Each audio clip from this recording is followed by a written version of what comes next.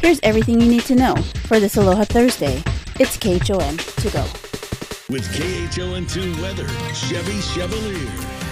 6:51 on your Thursday morning. Let's start with the drought update. This is the day to get the update, and it didn't get any better. We didn't see a lot of rain, even areas that did. We just don't have enough to make it any better. Got a little bit worse in some areas with a little bit more coverage with the moderate category. You can still see the same situation for northern Hawaii County, western Maui, western Molokai, still in the extreme category, and even the severe category has crept into western portions of Oahu. Almost the rest of the island now is covered in moderate drought territory. Moderate drought did creep up on the on Kauai as well, so it didn't get better for a lot of folks. So hopefully we'll get some more rain, but it doesn't look good. The next 7 days look just like the last 7 days, so not much rain, at least not much on the leeward side of the islands. You can see partly cloudy skies. This is about what we saw yesterday for cloud coverage. Some areas a little bit more cloud coverage this morning, especially southern half of the Big Island. Probably going to see some cloud coverage as some moisture moves down to the south.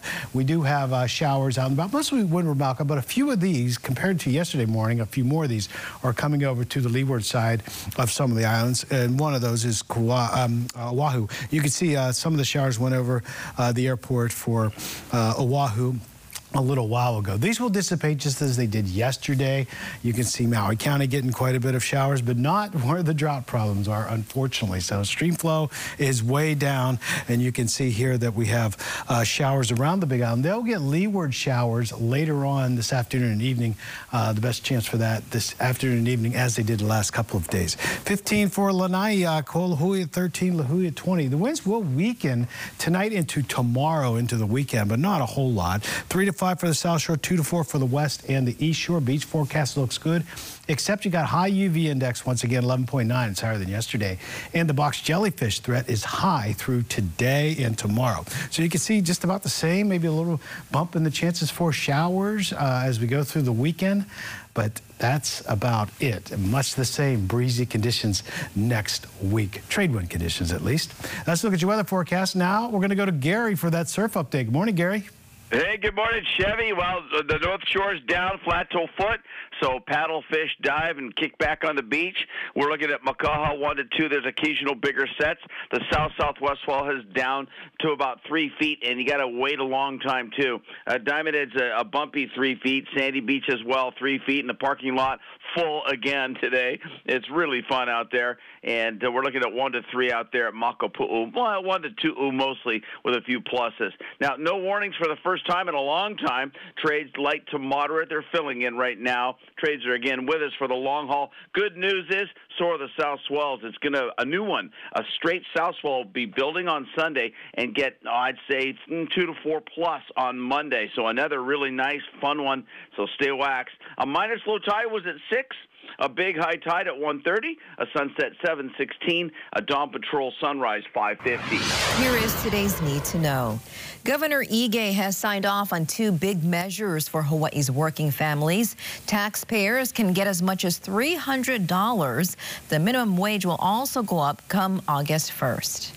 The FBI has created a tip line following the arrest of a former public school teacher charged with distributing child pornography. They need help identifying other potential victims of Alden Bunog. A quick look at this week's COVID numbers in Hawaii. The state says there were 15 deaths and 5,482 new infections. The daily average number of cases is 832. That's down 26 cases from last week. And siren testing continues today. The U.S. Army Garrison Hawaii will be checking alert systems in the East Range, Helemano Military Reservation, and Wheeler Army Airfield today, so you can expect some noise in those areas. The World Health Organization is considering calling monkeypox a global emergency. Members are holding an emergency committee meeting to decide on the next steps as the disease continues to spread. To date, no deaths have been seen outside Africa. On Kauai, transportation officials are urging passengers to arrive at least 3 hours before their flight to make sure they get screened in time. Officials say a lot of the backlog has to do with the fact fact that TSA is installing new scanning equipment. We're told that process should be finished by tomorrow. The Hawaiian Humane Society is pushing for more kitten fosters. They say some animals are a little too small and need to get just a little older before they can go out for adoption. For more details on how you can help, go to our website, KHON2.com. And a new hound has been crowned. For the first time in history, a bloodhound took the top spot as best in show in the Westminster Dog Show.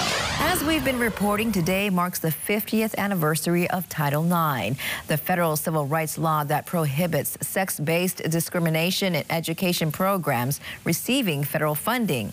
And as Pamela Young reports, the law did much more than just that. Kaiser grad Tommy Hittenhouse makes a run for a personal best at the NCAA Nationals track meet. On the same field, her father, Tom, earned a spot on the U.S. Olympic team 42 years earlier. Back then, it was unthinkable that a female could compete in the sport on a collegiate or international level. But women vaulters knew all they needed was a little boost. Just being able to come and get scholarships to compete has been just life-changing. Women are treated better. They get the same facilities, practice times, they get the same scholarships, and so that didn't happen back in the 70s or 80s. The women have come a long, long way. We're looking now at providing more opportunities for women to participate in the sport that they love, but also access to championships through NCAA Division II. The civil rights law, co-authored by Hawaii Congresswoman Patsy Mink, goes beyond athletics, breaking down outdated preconceptions in all fields. We're here at Hawaii Pacific University, where students hope to clear up two major misconceptions about Title IX. One, that it applies to only sports programs, and two, that it benefits only women.